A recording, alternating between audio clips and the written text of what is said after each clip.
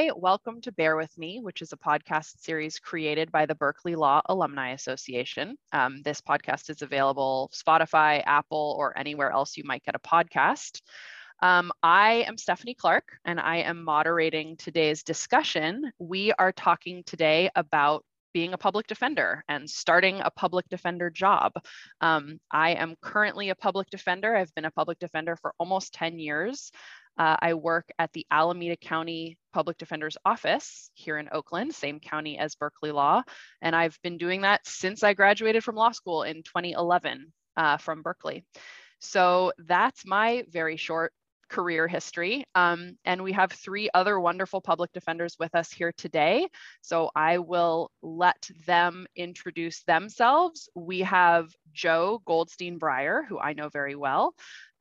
We have Armilla Staley Ngomo, and we have Ricardo Garcia. And I'm going to ask you folks to give just a little brief introduction of yourself, when you graduated law school, where you work, that kind of stuff. Let's start with Joe. Hi, everyone. So as Stephanie said, I'm Joe. And as Stephanie also said, I know Stephanie very well because she and I graduated from Berkeley Law back in 2011 and started together at the Alameda County Public Defender's Office soon thereafter, right after our graduation and after taking the bar exam in 2011. One difference is that after spending 1 year at the Alameda County Public Defender's Office, I moved to Washington, D.C. for 2 years and did a fellowship in public defense through Georgetown Law. They have a 2-year fellowship for people who are just beginning their public defenders careers called the Prettyman Fellowship, where I was practicing in DC Superior Court while also working in and with a public defense clinic for 3 Ls at Georgetown Law. When I finished that up, I came back to the Alameda County Public Defender's Office, where I've been since. Thanks very much. Armilla, you would like to go next? Yes, my name is Armilla Staley Ngomo. I'm a 2008 graduate of Berkeley Law. I've been a federal public defender for off and on for the past 11 years, since 2010. I've worked in the Central District of California, Los Angeles, and the Las Vegas office, and I am currently in San Diego. It's an amazing job. Prior to this, I did do big law for 2 years and also clerked for a federal judge in the Central District before joining the Federal Public Defender's Office. There are differences between the offices, which I'm sure I'll explain later, but right now in San Diego, given that it's a border town, I primarily represent people in crimmigration type offenses, drug offenses, and then smuggling of undocumented persons. So drug smuggling, what's colloquially called alien smuggling, and then immigration offenses, which is either illegal reentry after deportation, using false documents at the border, or other combined criminal and immigration offenses. Also, the majority of our clients are Latinx, given that we're in a border country, and a lot of monolingual Spanish speakers. And I'll expand on some of the other offices later. Great, thanks very much. Ricardo? Thank you. Good afternoon. I'm Ricardo Garcia.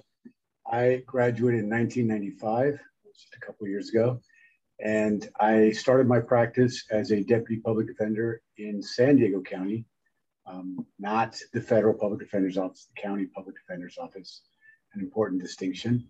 And I practiced there until 2018, when I was appointed the public defender for Los Angeles County.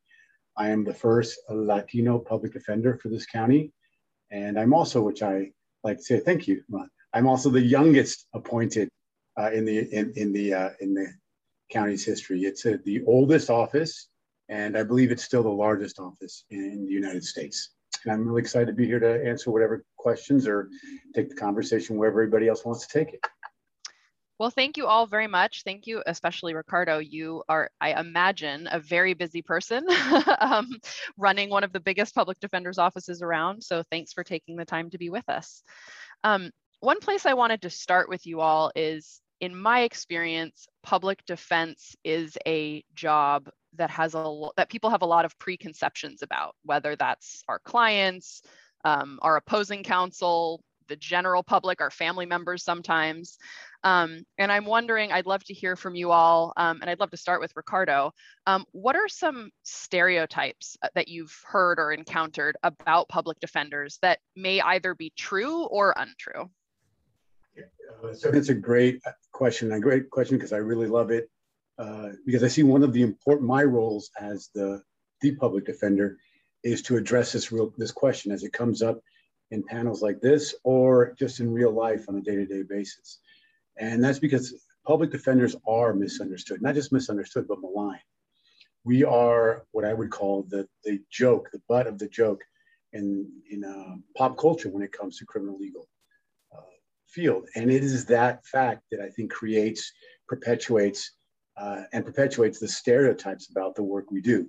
You know, anybody who reads crime novels, and I'm not a fan, anybody who watches judicial movies, and again, I'm not a fan, remembers and knows that the scenes often start off with some young man, normally a Black man, in prison or jail for some very violent and horrible crime, murder, rape, you name it. And his life is on the line.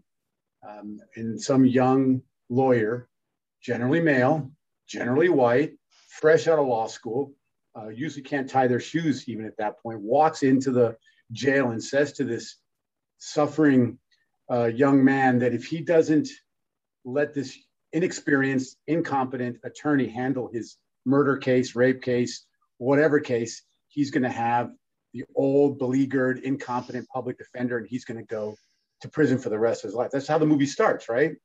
Or the novel.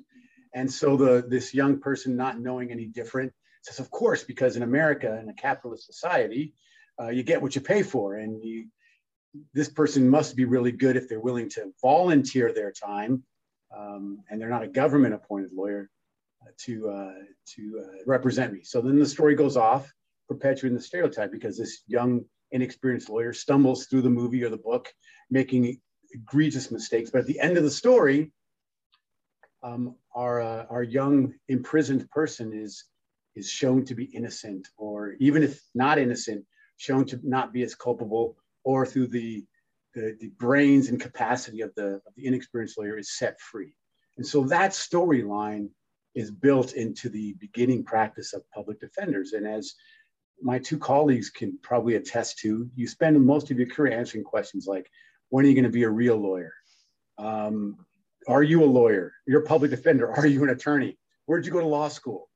When are you going to be a district attorney?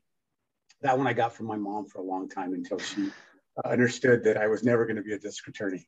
And so I think that's part of a significant part of where that comes from. And I don't want to take one other example. It's not just, used as a way to sell a storyline or a book or anything like that. It's part of the way even people who are well-intended think of the work we do. And I'll tell one more thing, that I was on a panel when I first started with the district attorney, the former district attorney, and a judge. And the panel was about racism in the criminal justice system. And before the panel started, there was a skit with a white actor and a Black actor, both arrested for the same crime, both facing the same judge and so on. And they started off, each one saying, the white one said, yeah, I got arrested and my parents spent all this money on the most expensive lawyer possible. And the story was he ends up fine. And the Black actor says, yeah, I'm poor and Black and I got a public defender and spent the rest of his life in prison. I almost fell out of my seat because they were trying to tell the message of racism in the criminal system, but they were also telling the message of the incompetency in their mind of public defenders. And that's where the story started, even before the racial injustice of the system. So I think that's one of the problems. That sounds like an incredibly frustrating experience, especially coming from people who perhaps should know better. But Armilla, I'd love to hear your thoughts on that same question. Thank you. I unfortunately echo what Ricardo said about some of the common misconceptions, definitely from the public about what a public defender is, but even from other attorneys. But I just also wanted to emphasize that I don't think people have a understanding, or they maybe have a misconception of our role as public defenders and all of the different roles that we fulfill. We're often the social worker, we're a therapist, Many of us are drug treatment experts, mental health experts, because of all of the mental health issues and substance abuse issues that our clients have. We're also the legal advocates, obviously, and that's what we see. And unfortunately, the misconception that we see in a lot of the movies or shows that are directed about us, but what we do in court or what we say in court. But we do play that role of being the legal advocate and being their voice in court. But also that this work is extremely rewarding and intellectually stimulating and extremely satisfying. And unfortunately, I do think that a misconception is that we're doing this work until we can do something else, or because we couldn't do something else, when the vast majority, if not all, public defenders choose this line of work and stay in this line of work because it is one of the most rewarding careers within the law.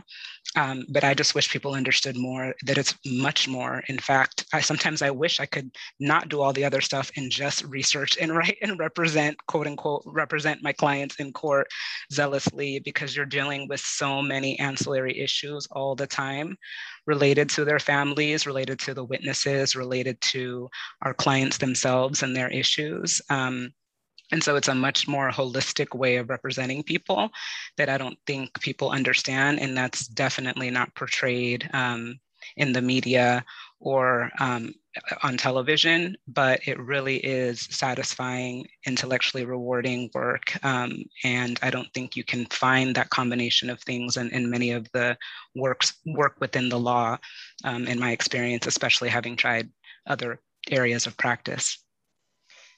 You actually have led me right into my next question. So I'm going to stick with you, Armella, for just a moment, which is that, as you mentioned, being a public defender encompasses a lot of different types of daily tasks and types of daily practice. There's, actual trial work where you're trying to persuade a jury. There's legal research and writing where you're maybe trying to persuade a judge. And then there's a lot of social worky type, building relationships with clients, with service providers, with district attorneys, all that kind of stuff.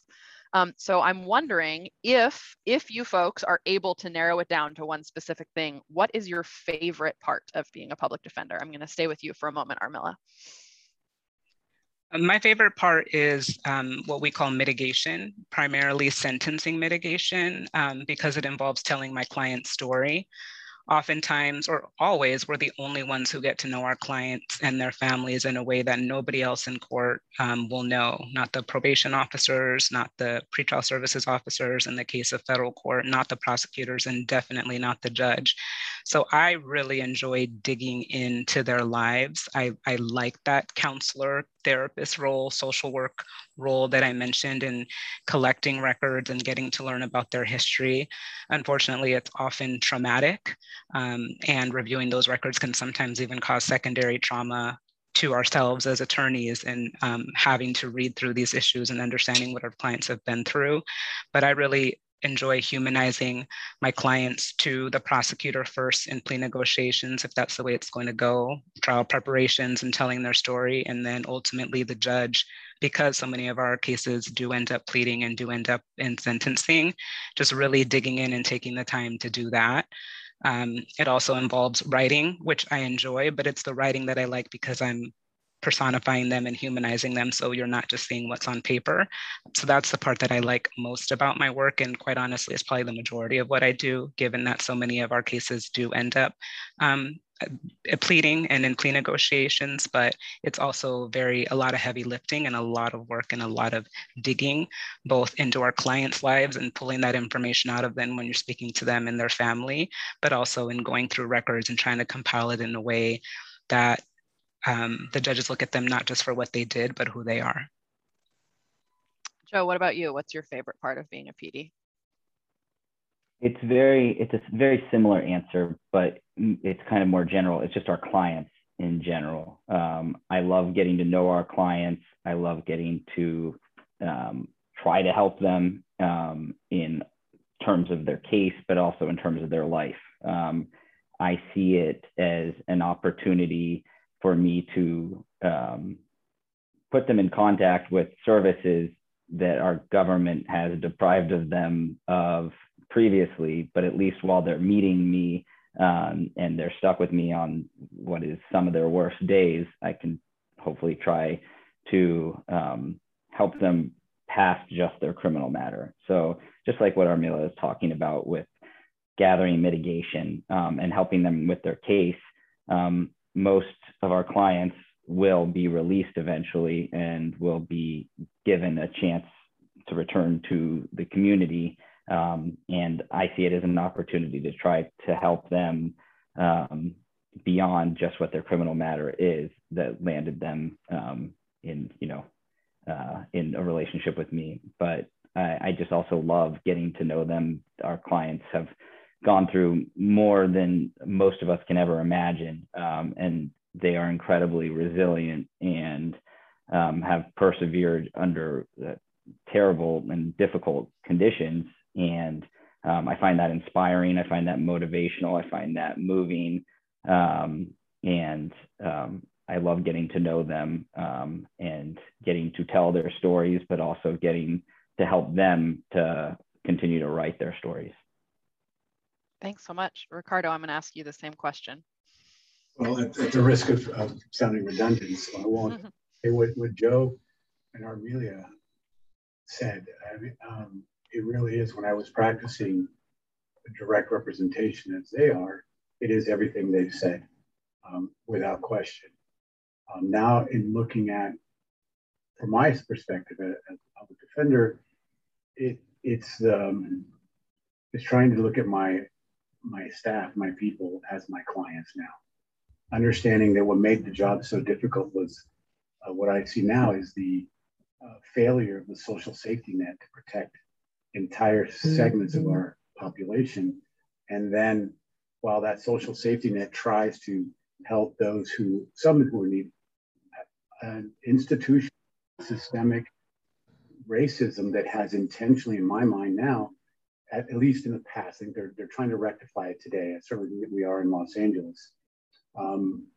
Excluded our clients, our population. So where the social safety nets were trying to be built, where you have programs, attempting to create programs in community or in hospital or in education that were poor at best, they intentionally, in my mind, excluded those who were caught up in the criminal legal system. And so that placed on public defenders the burden that was just described, to have to be all these things in one. When I went into the practice, I didn't realize I was going to have to be looking up programs and spending my evenings trying to find a program to get my client into. I didn't realize I was going to have to try to find a social worker to help them understand and learn myself, how to identify substance use disorder vis-a-vis schizophrenia. There were other people who were trained to do that. I was trained to be a litigator. I wanted to be a litigator. And understanding as I practiced, although while I was practicing, I think it was more difficult to understand it because I was just trying to do it. So it's understanding now that systemic failures, intentional or otherwise, created that reality. And I love being able to try to fix. I guess you asked, what do we love about it? What I love now is trying to find the solutions. And I think as both Joe and Armelia described, it's imperfect, right? You do well. Sometimes you fall short. Other times, some clients are well served in the sense that they get everything you want to be able to get to them, and other ones keep you up at night because you feel like you couldn't help, right? It's the same thing now for my team, trying to get them the resources they want, losing sleep because I don't get them everything they deserve and need, but really excited on the few moments where we're able to score successfully that way. That satisfaction, I think, of helping, contributing, and moving the well-being of other human beings is the best part of the job. I mean, there are few, in my mind, more noble and more important professions in the law. In fact, I can't think of one within the law than being a public defender, because medicine is probably one of the few other things. You save a person's life, you fundamentally have the ability to help navigate that change. And the frustration, the difficulty I think described is that you can't always do it, right? And it eats at you, keeps you up, makes you chew your nails, whatever it is that you do. But I love the feeling of getting up and doing it the next day. Awesome, thank you.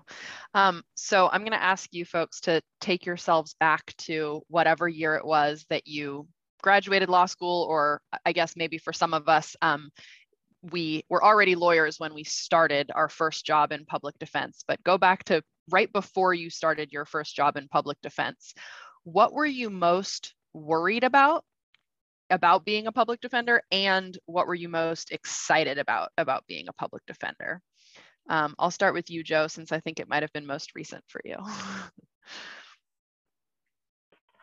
I was most worried about failure and about letting my clients down, and probably on some level, just embarrassment, like I saw it very much as like a trial job. So like when I envisioned what it meant to be a public defender, it was, I would show up with my briefcase and, start my homicide trial or something, and so it was a somewhat stage fright in conjunction with letting down this individual who is relying on me.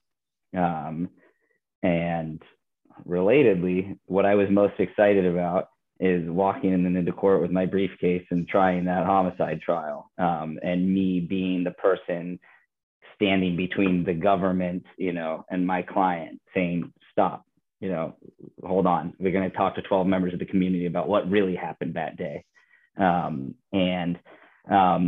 So what I think in both my most excited and most scared moments were somewhat based on a fiction.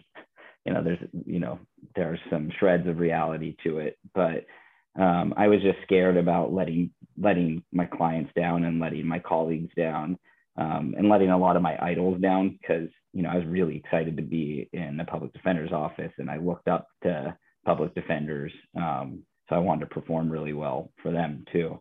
But I was also just like so excited. There's like, you all know, like there's nothing like the thrill and the rush of trial work, so I thought that would be really awesome. And I was right in a lot of ways about that. I guess I was right about both parts in certain ways. Awesome. Armilla, what do you think about that? What were you most excited about? What were you most scared of? And did those come true, if you feel like sharing? Yeah, I would echo what Joe said and say that a lot of my fears, I think, again, came from the misconceptions about the work.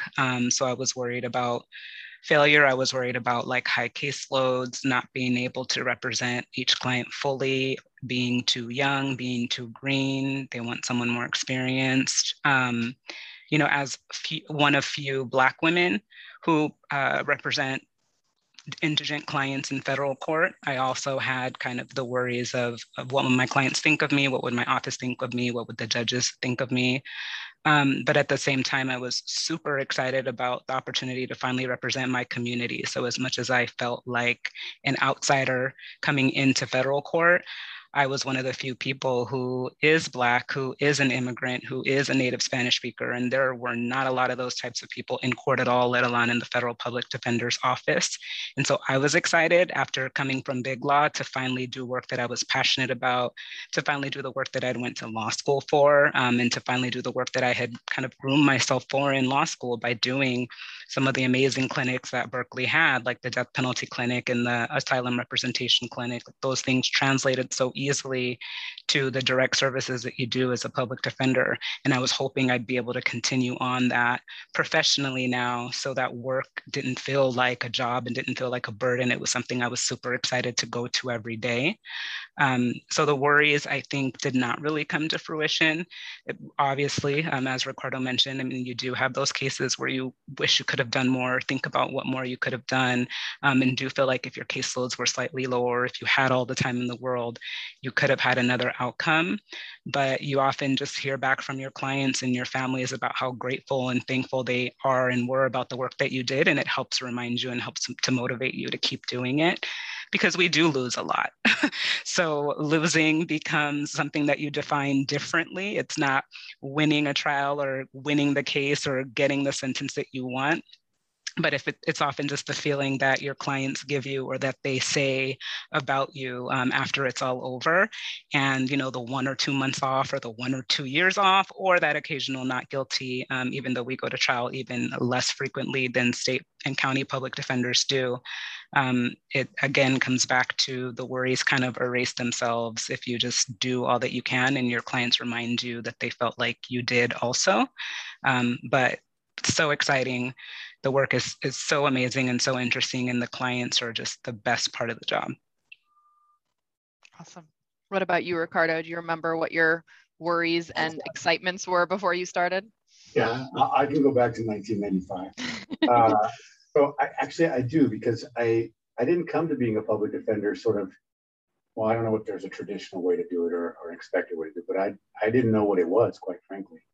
When I was trying to figure out what I was going to do when I graduated, I knew I didn't want to work in big law. I knew that from the day I walked onto campus, and I'd explored different things. And quite frankly, I thought I was going to teach. I was lucky enough to spend the semester in Spain and teaching there and learning there. And so I thought, I'm going to go back, and drink coffee on La Ramblas and teach. That would have better life. But other forces in my life were telling me I needed to be a responsible adult and get a job.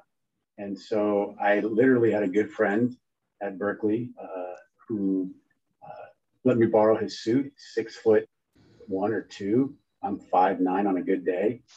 And we folded the sleeves and the pant legs up, taped them, and I went to an interview for the San Diego County Public Defender's Office. Not really know. I mean, I knew what public defense was, but I didn't know what it was. I'd taken laws on criminal law, and my friends knew me better because of the classes I took when I could take.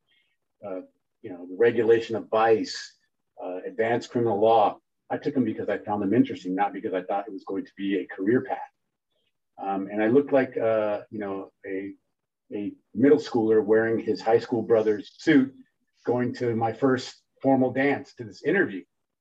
And I don't know what they saw in me, but they offered me a job. And so I use that preamble to say, when I arrived, I was terrified I'd made a mistake, right? I thought I was going to teach or go into international law, and had all these friends going into these very heady jobs, right? Going to work for federal judges, Supreme Court judges, big firms where their salaries were, one of my good friends, his bonus was my entire first year salary. And so I thought there was more that I should be doing with this Berkeley law degree at the time, that I should be doing this heady job, that I should be, writing treaties on God knows what. And so I'd wondered if I had been a failure because I didn't know the work. Was I failing? Was I falling short? And would I not enjoy this? And my greatest excitement at the same time was saying, well, I'm going to give this a chance. And I want to do this. And I was excited to learn and figure out, was this the right job for me? Was this the right career? Was this the right path? And I feel blessed that I did find it. It has become a lifetime. I'm a lifer. I love the work I do. It is so exciting. I think that description cannot be underscored. It is just fun. I mean, for all the difficulty and pain and suffering and headache and exhaustion, it is so much fun. And when the alarm goes off in the mornings, I hit snooze, not because I don't want to go to work, and this is my whole career, but because I really would love to learn how to sleep for an extra 15 minutes. Just 15, that's all I ask. But it is, and the most exciting thing of that beginning part was meeting other people some who knew and had ideas, just as afraid as I was of the first day, and building those bonds. I am still incredibly good friends and care so much about the people who started with me, although I haven't seen some of them in over 20 years. Their lives are important to me, their futures, their paths. And that bond that you make that first year is incredible. So those are my greatest fear and what I enjoyed the most at that first start. Thank you for saying that, because I do, obviously when we ask these questions, there's a lot of, I don't know, what sounds like negativity. Obviously, this is like a very, very hard job. And I think all of us are pretty frank about that. But it is one of the most exciting jobs in the world, I think. It's almost impossible to be bored in this job unless you're like sitting in court for 3 hours waiting for your case to get called. I don't know if that happens in federal court the way it happens in state court, but yeah, I agree. This is a job that is just like always interesting. You always get to learn some new thing about some new like scientific discipline or mechanical issue on a car or something you never thought you'd have to know about. So thank you for saying that. I agree completely.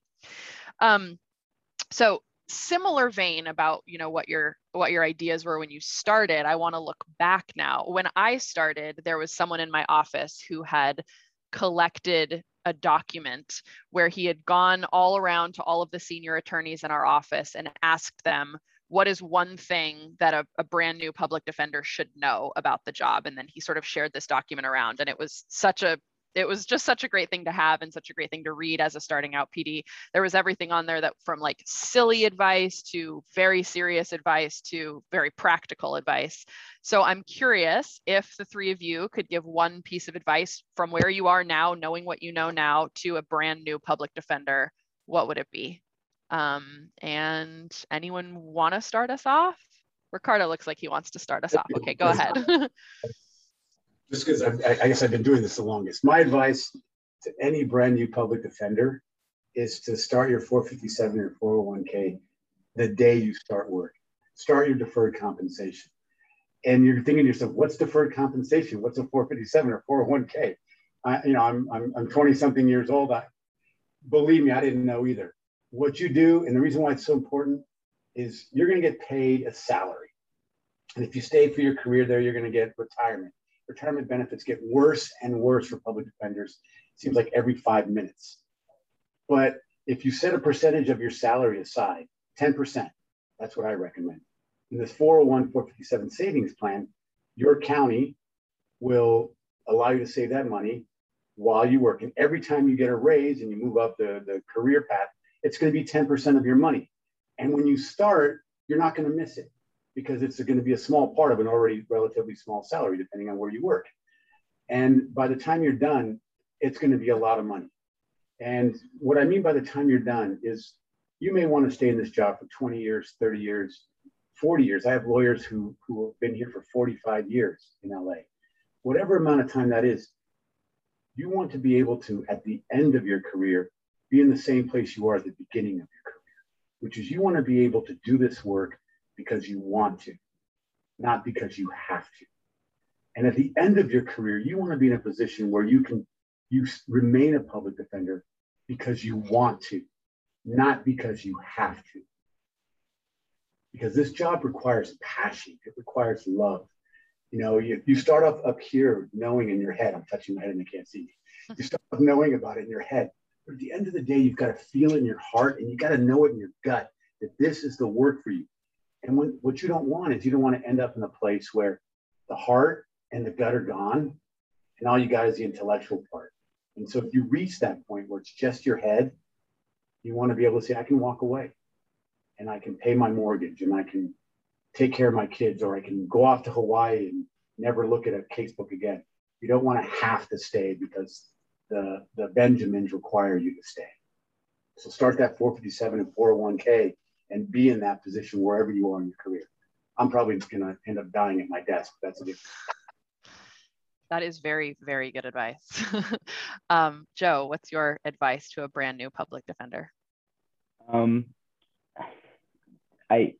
like trial advocacy classes, or when you're first learning, the rules of evidence and how to apply them in trial, and there's a question being asked by opposing counsel, and something's wrong with it, but you're not sure what, you object, and by the time you stand up, you'll have your answer as to what was wrong with that. But if something sounds wrong, object. I think that applies in your public defense career generally. If something feels wrong in your gut or in your heart, and even if you can't put a label to it, or you can't cite a statute in particular, or a law in particular, or a case, I think it's important to trust your gut and trust your heart. If something feels wrong about what's happening to your client, I think you should trust that, and go with your gut, and never be. It's easier said than done, but it's part of our job to speak truth to power. And I think we're never on the easy side. This job is not easy, and everybody in this courtroom is against us. There's a deputy there trying to make sure your client remains in a cage. There's a judge there who used to be in the DA's office, and then there's the DA whose job it is to prosecute your client. So it's not like you're going to have this audience who's all like, yeah, you're totally right. Oh my gosh. Yeah, we were thinking that too. But it's our job to stand up and to speak truth to power. And when something feels wrong, and something seems unfair and unjust, you're probably right. So trust your gut about that. Also very good advice. Armilla, what do you have? So my advice is, especially for those who want a career in criminal defense and as a public defender, is to really take care of yourself and have balance. But I'll start by saying that it starts with even like what you do at work. I spent my first year being angry all the time. I was angry at the government. I was angry at the prosecutor. I was angry at the judge. I was angry at society. I was just mad, sending all types of emails. No, you can't get this extension. No, you can't, and that's not sustainable. I stepped away. I actually started as a federal public defender and for a year, and then left to clerk and came back. And so clerking for that year, I clerked in the same courthouse where the U.S. Attorney's office was. And so I was forced to interact in a more informal way with prosecutors. But that actually helped, right? Because even that small talk, even that saying hi to them, even just getting to know them made me loosen up a little bit about my anger towards them. And it ultimately helped my practice. It helped my clients to be able to have conversations with them, to be able to negotiate certain deals with them, to be able to see them in a different light than I initially saw them as, which, to some extent, I still think many of them can be just kind of like robots who want the worst for your client, who are just out. We are all in this system. We kind of agreed to enter this system in some sort of way, but as advocates for our clients. And so not just being angry at everything all the time really helped me chill out a little bit as a public defender, and I think have better results for my clients and for myself to be able to do this job for a long time. Burnout is real, and that will contribute to the burnout. And so really understanding that I needed to have time outside of work for myself, and needed to address, and we constantly need to address our own balance and our own mental health and our own physical health along with doing the job, is really important, because it is such an emotionally invested and passionate job. That does not mean we're any less zealous, and that does not mean we're any more hardworking, but it does mean that we'll be able to do it for a long time, and it does mean we will better represent our clients. I think it takes many years sometimes to get to that balance, and many years to stop being angry. But if someone could tell me kind of going in, to kind of not necessarily feel that way all the time, because it's not going to lead to better outcomes, and definitely is not going to help you last in this career, which many of us do end up doing for a really long time. That would kind of be my advice. It's not a sprint, it's kind of a cross-country run. Take your time, balance, keep the things that you love to do before you were an attorney or before you're a public defender going, and know that that'll ultimately enhance your work and not hurt it, because it is very easy to burn out very quickly if you aren't conscious of that all of the time in your practice. Great. Yeah, Joe, what do you have to add to that? Just that everything Armilla said is completely right. And young public defenders, remember that once you get to your office, you're not necessarily even going to hear that, or that's not the only thing you're going to hear. You're still going to hear a lot of the noise of how hard and how often everybody is working and how few hours of sleep they're getting. And just remember, to all of you new public defenders, just like when you were in law school and people were advertising how hard they were working, that did not necessarily translate to them doing the best in the class. Like, it's still a bunch of people who love to talk about, how sleep deprived and overworked they are. And they were not necessarily, as you may or may not know, the people who did the best in those classes that, that they were burning out on. Yeah, Ricardo, what do you have to add? Well, I wanted to add, because this is such an important question. And I love what both Joe and Armilla said, because they're right. I'm looking at it from my perspective, obviously, and listening to you, both of you say this is wonderful. I have a piece of slate on my desk to this day that I've had for a long time that says balance, because I have to remind myself, even after 26 years, to have balance. And I get asked this a lot by brand new lawyers. And one of the privileges I have is I can share this advice. And I'm not saying it should be distilled, but I've distilled it in sort of these 5 concepts that have been shared with me over time. And the first I would say is give and receive love every day, every single day. Find a way to give and receive love. And that's for you to figure out what that means.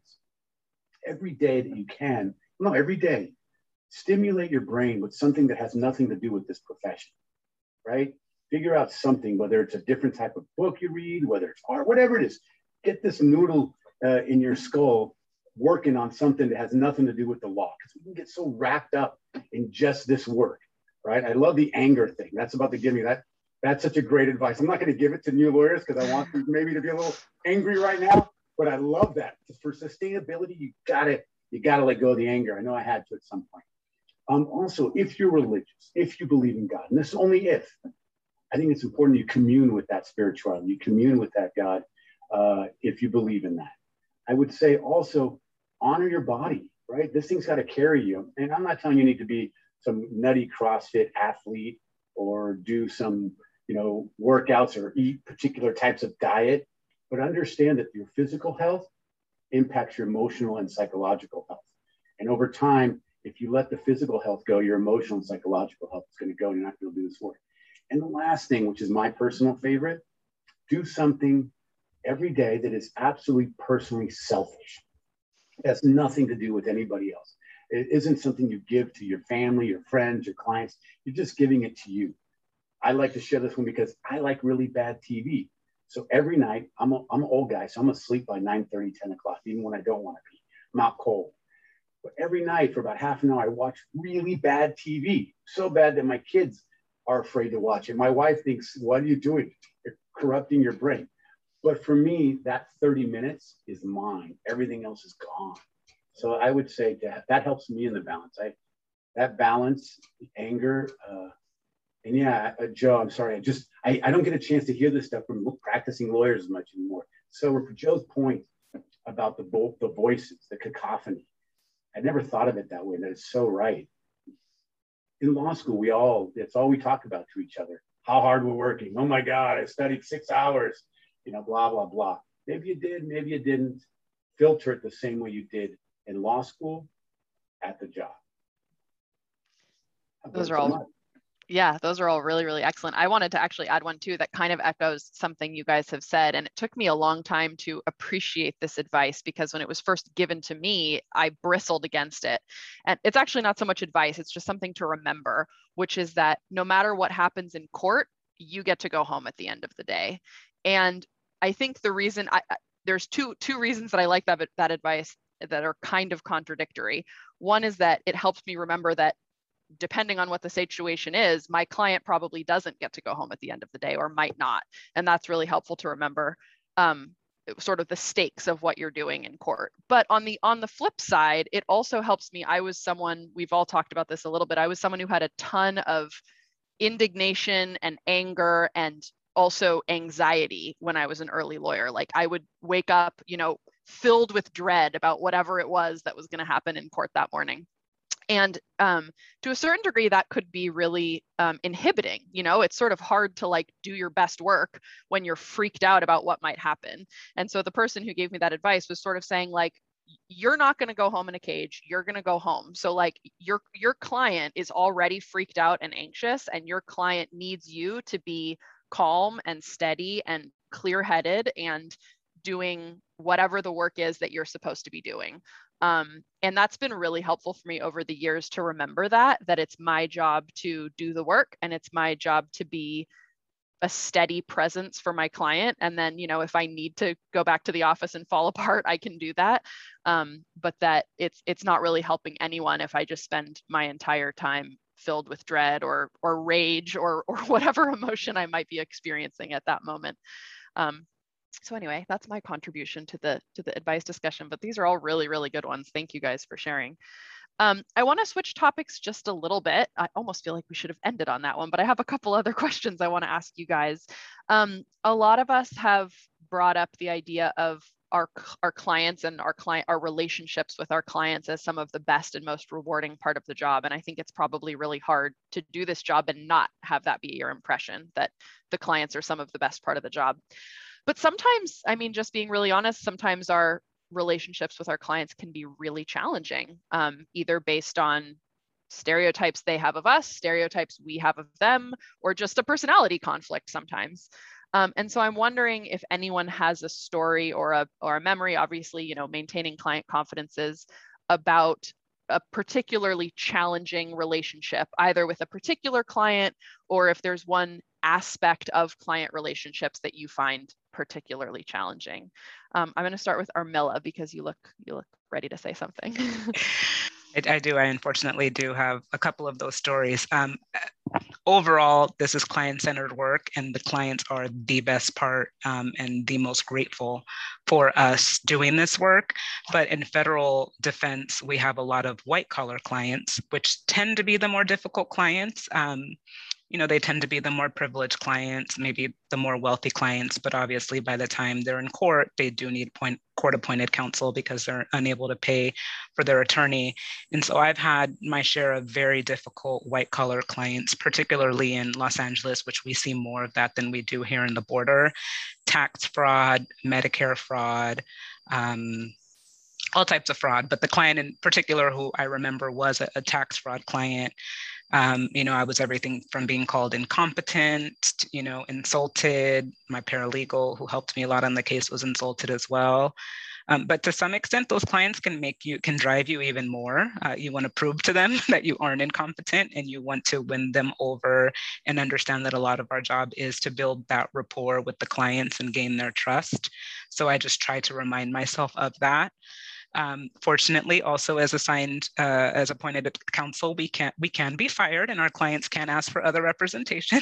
So if it comes to that and they suggest that, there are times when I've said, you know, I'm happy to schedule a new appointment of counsel hearing and we can go before the court with that if it really gets bad. Anytime I've said that, they've always backed down and wanted me to continue representing them. But it is hard, and you will come across clients who either truly don't want you representing them and think you're incompetent or whatever, or they're just saying those things because they really want to push you, or because they believe some of the stereotypes and misconceptions that we discussed before, and they want to make sure those things aren't true.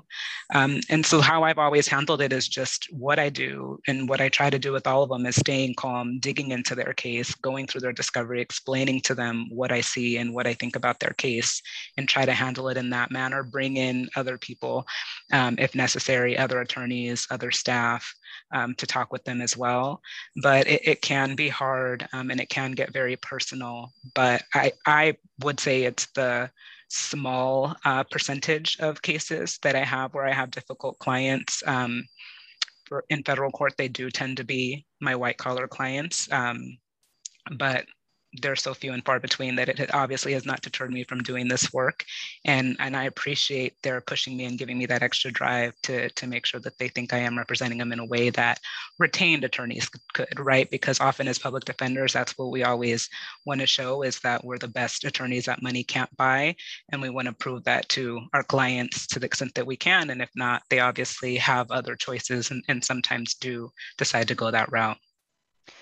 You've kind of answered this a little bit, but I wonder if over the years you've learned anything from your difficult relationships that sort of make it easier the next time around.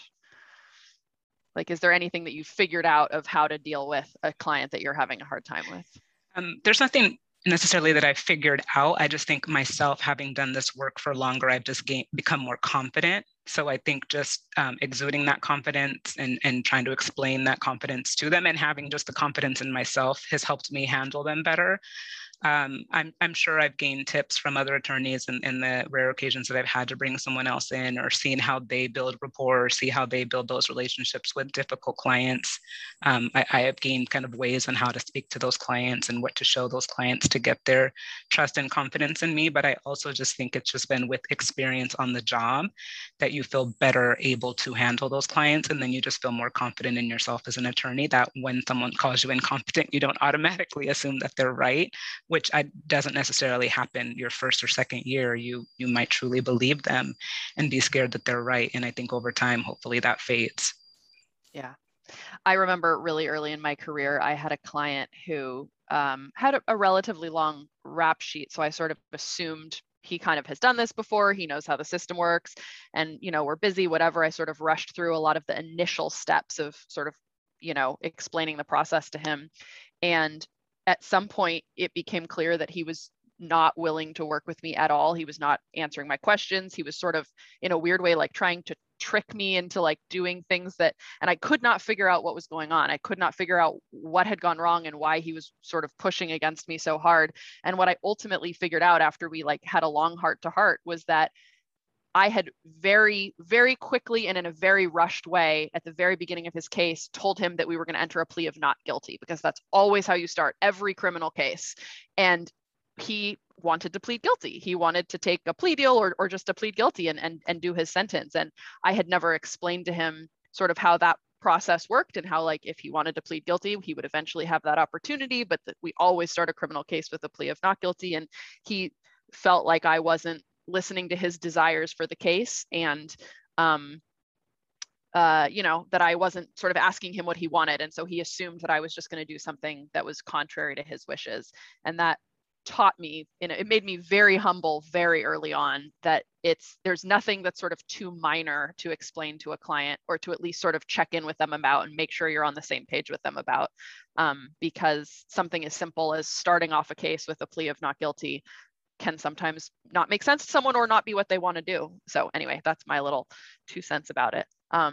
Joe, do you have thoughts about how any challenging parts of relationships with clients and what you may have learned from it?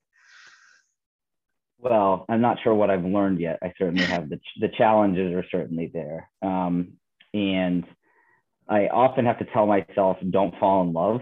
And that sounds really silly and corny, but I easily become very personally, emotionally invested in my clients and their cases.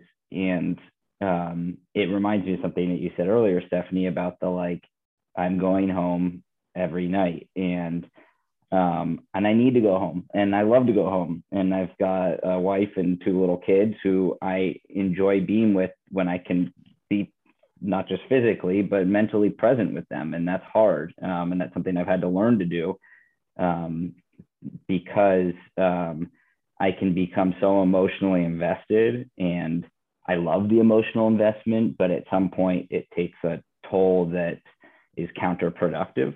I wouldn't do this work, as Ricardo was talking about. I wouldn't do this work if my heart wasn't in it. And I love having my heart in it. But I also, as Ricardo talked about, need to take care of my heart among other body parts. And that means, being able to care, but not care so much that it's unproductive even. And it means, caring about my clients and having love for them, but not being destroyed and devastated when things don't go right, and making sure that I can bounce back, and not taking things so personally when the DA extends an offer that seems so inhumane to me. They're not making me that offer. It's my client, and I do care.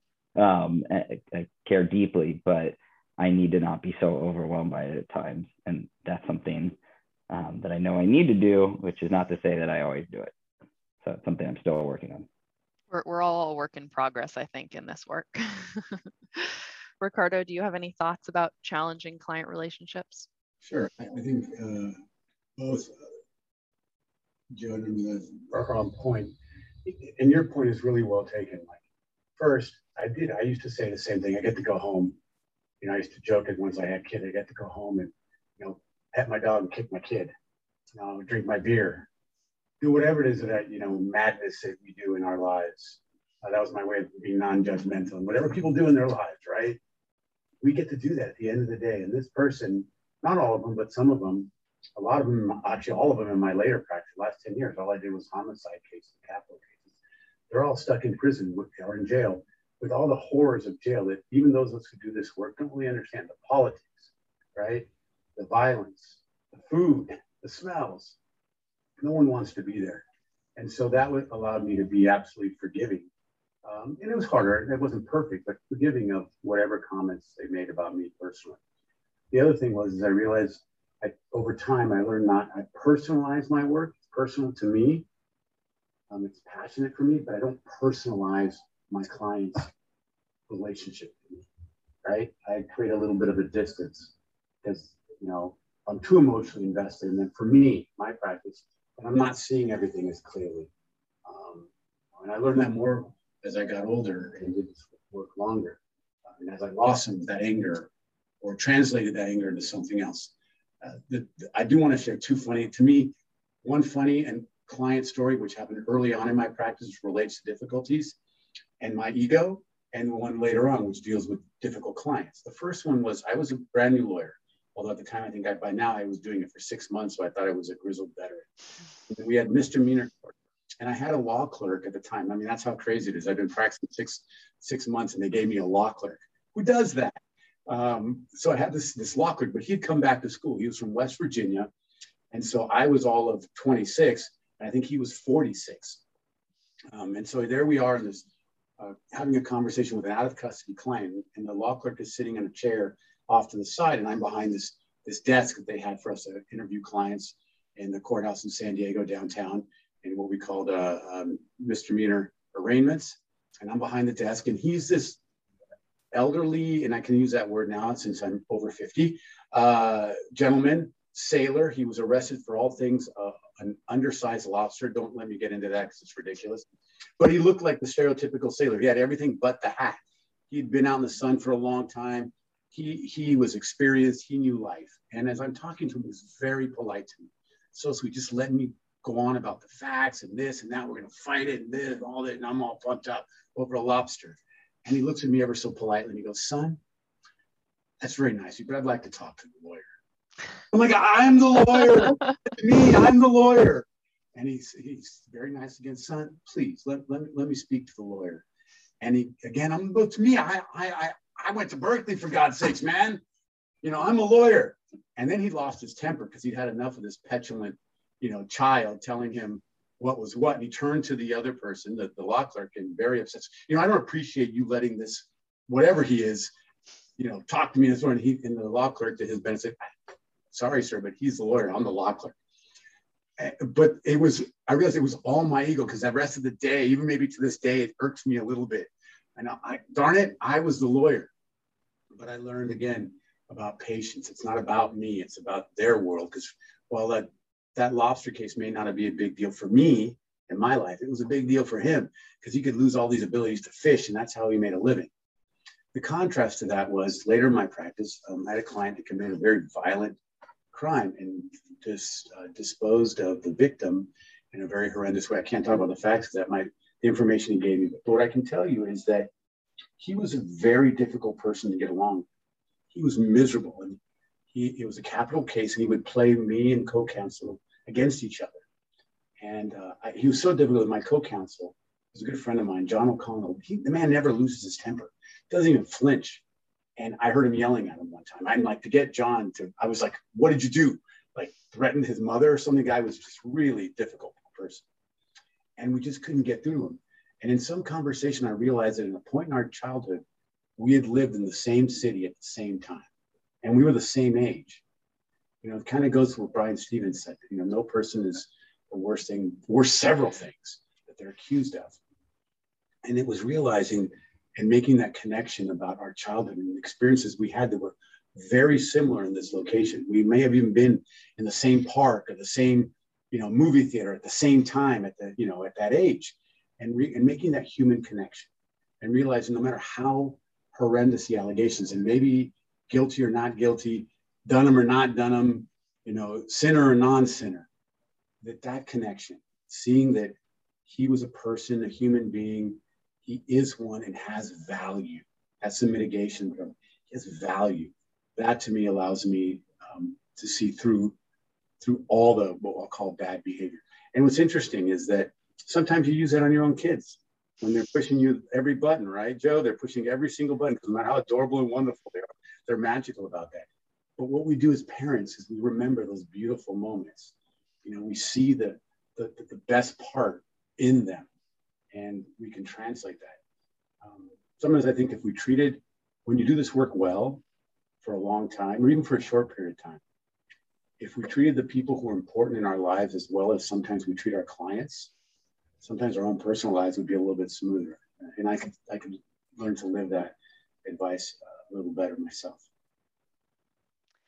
Well, folks, we are drawing close to our time here, but before we wrap up, I just want to ask each of you to briefly share one hope you have for the future, either for your own personal work or, more broadly, the future of public defense as a profession. I'm sure we could all speak about that for hours and hours, but let's try to keep it brief. Let's see, I will start with Armilla. I had to think about that one for a little bit. I do have hope for public defense. On the federal defense side, there's been a lot more litigation, and then just in society, a lot more acknowledgement about systemic racism and how it affects our community and how it affects the criminal justice system. The unfortunate deaths at the hands of police of several Black men, and the uprising, particularly while we had kind of a focused audience now with the COVID-19 pandemic, has allowed us to renew those conversations. We also have very actively been addressing racism in federal court, particularly against immigrants and people of Latin American descent, and how these laws and legislation are passed with an absolute racial intent in mind about which immigrants should be here and how they should come here and what they should do when they're here. And so I have hope that we'll keep pushing those buttons, that we'll keep having more public defenders appointed to the bench at the state level and at the federal level, and that we will have demographic and professional diversity on the bench so that we can start seeing a more impartial bench to represent people, to represent the community, and to show our clients that it's not just one type of person who's on the bench making these decisions. I have hope for that. We have seen that very timely right now with the Biden administration, in which they really are, at least in federal court, focusing on racial and demographic diversity on the federal bench. And then we're seeing that at the state level. We've been seeing that, thankfully, for a while at the state level, and that has continued. I want to see that keep happening. And I think that's how we're ultimately going to have more fair and just results for our clients as criminal defense attorneys. But I also have hope for the work. We keep attracting amazing people to do this work, and they want to stay. And I want to continue those efforts. I'd like to see public defense work also become more diverse, with women, people of color, immigrants, and people who speak other languages as their native language. And, that is coming to fruition, and that is becoming true every day. That's the only way we're going to see the criminal justice system become more just, the bench become more impartial. And that's the only way those kind of misconceptions and stereotypes about the criminal justice system are going to start dissipating and go away, is if and when defendants and our clients who come into court see people who represent them in court and on the bench when they're facing the scariest time in their lives and the most difficult decisions that they have to make. So that gives me hope. I hope it continues. I hope this trend continues. And as long as that's the case, I will keep doing this work, and I will continue being proud of the office that I work in. But we definitely have a lot of work to do. And I hope talks like these about how Frank talks about this type of work and what we have done and what we can continue to do will inspire more people from Berkeley Law to pursue this career. Thank you. Joe, what is one hope that you have for your personal work or for the field going forward? I wish our work I hope that our work becomes less essential. I wish our society would stop dealing with any sort of, whether it be deviance or poverty or whatever they're labeling social ills that day. I wish they'd stop funneling it through the criminal legal system. I wish our society would, and our government would, invest more on the front end in the communities that they all of a sudden throw all these resources to police and to prosecute. And I wish we would, revive and rebuild our social safety net, such that we wouldn't be in a place where all we're doing is warehousing our poor and policing and incarcerating. So I wish we weren't so essential. That's my answer. All right. And Ricardo, what's your hope for the future?